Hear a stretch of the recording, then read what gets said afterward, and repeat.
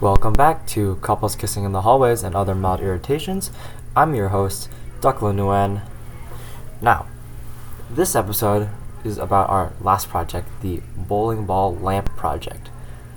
I was supposed to be recording this with my partner Gage, but as he is sick, he will not be able to be here. Best of luck to him.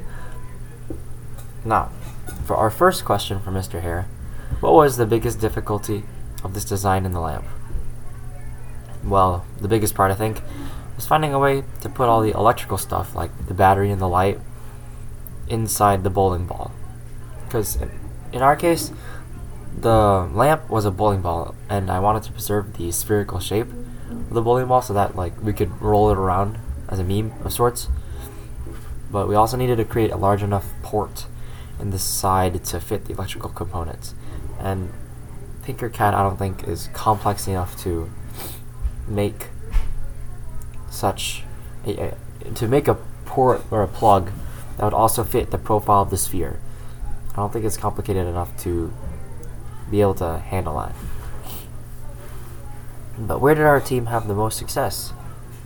Usually, brainstorming in our initial ideas is where we have the most success. We sift through different designs until one usually pops up at us.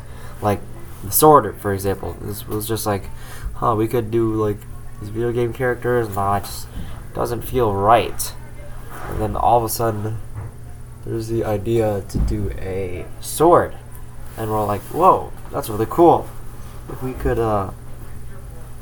3D print and design a sword, that'd be awesome. So we just stuck with that. And usually that's what happens for all of our projects. I mean, we also have a vote. Sometimes we disagree on what exactly we want to build, but we usually figure things out quite quickly. Now, how did we work together in making our team's design? Usually, designs are left up to me because I am technically the more proficient one in Tinkercad. And so, being the singular decision maker that I am, it isn't particularly difficult for me to think up of a design to communicate the idea that we initially came up with. Now, if possible, what would our team do differently? We should probably stop procrastinating as much as we do. It would help the quality of our projects while also taking some of the pressure off our backs as the due date gets closer. Yeah, this is kind of a recurring problem. It's just this is first block. It's early. Just want to sit there, maybe read a few news articles, mostly just sleep. But the last option kind of isn't allowed, so stuck with reading news articles until I doze off. But in terms of completing our projects, this basically delays all of our work. It takes too long for us to design something. It takes too long for us to complete our proposal, but everything after that is pretty smooth because the commercial and the presentation are based off of the technical proposal anyways. So it's not like there's a huge jump from that to the next assignment. But I do have to say, I do wish I was not the single decision maker for all of the designs. I do wish that were not the case. Now, that's enough about our bowling ball light. For today's burning question, how real are you on social media? I'm about 50% real on social media. The dumb stuff is all me, as in the nonsensical, absurd, or sometimes surreal things I post on my social media. Yeah, that's part of who I am, but it's not like all of who I am. Yet I usually don't make any serious posts, so whenever, or if ever, I do/will, no, that's actually grammatically correct. So whenever, or if ever, I do post something serious, people are probably understandably going to think it's a joke. But then again, it's social media, so why do I have to take it seriously? This is just like some fun side project. If I wanted to do something seriously, I would text them myself or talk to them in person. So I don't really think posting on social media is the play there. Now, that for today's couples kissing in the hallways and other mild irritations segment, we have students leaving trash around in school. Now, last year, I was a TA for Mr. Bouchelon's AP Environmental Science class. I distinctly remember him telling me he had to clean out all of the cabinets in his room to clear out the trash. And this was kind of gross. And at one point, as TA, I had to lock all the cabinets to make sure students couldn't put trash in them. I opened one up and I discovered a half-eaten bag of Cheetos. That was pretty cool.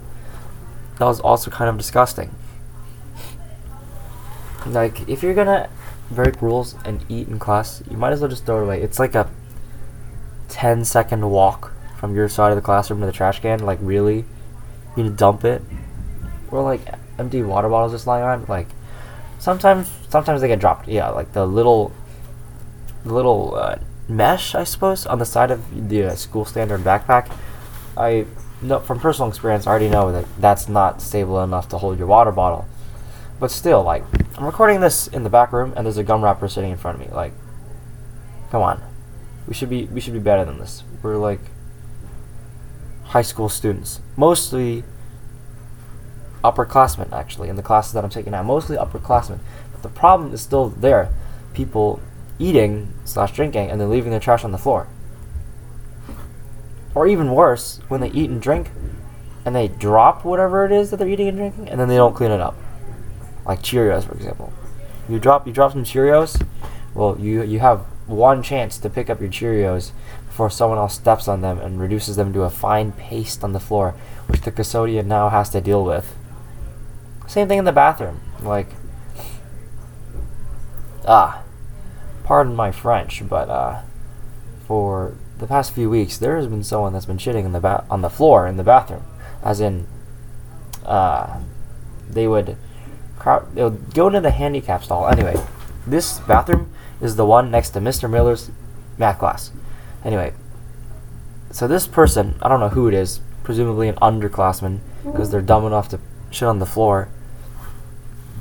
But this person walks into the handicap stall, sits down, or squats down next to the toilet, shits, and then wipes themselves, and then uses that toilet paper that they used to wipe themselves to make a little mound on top of the shit.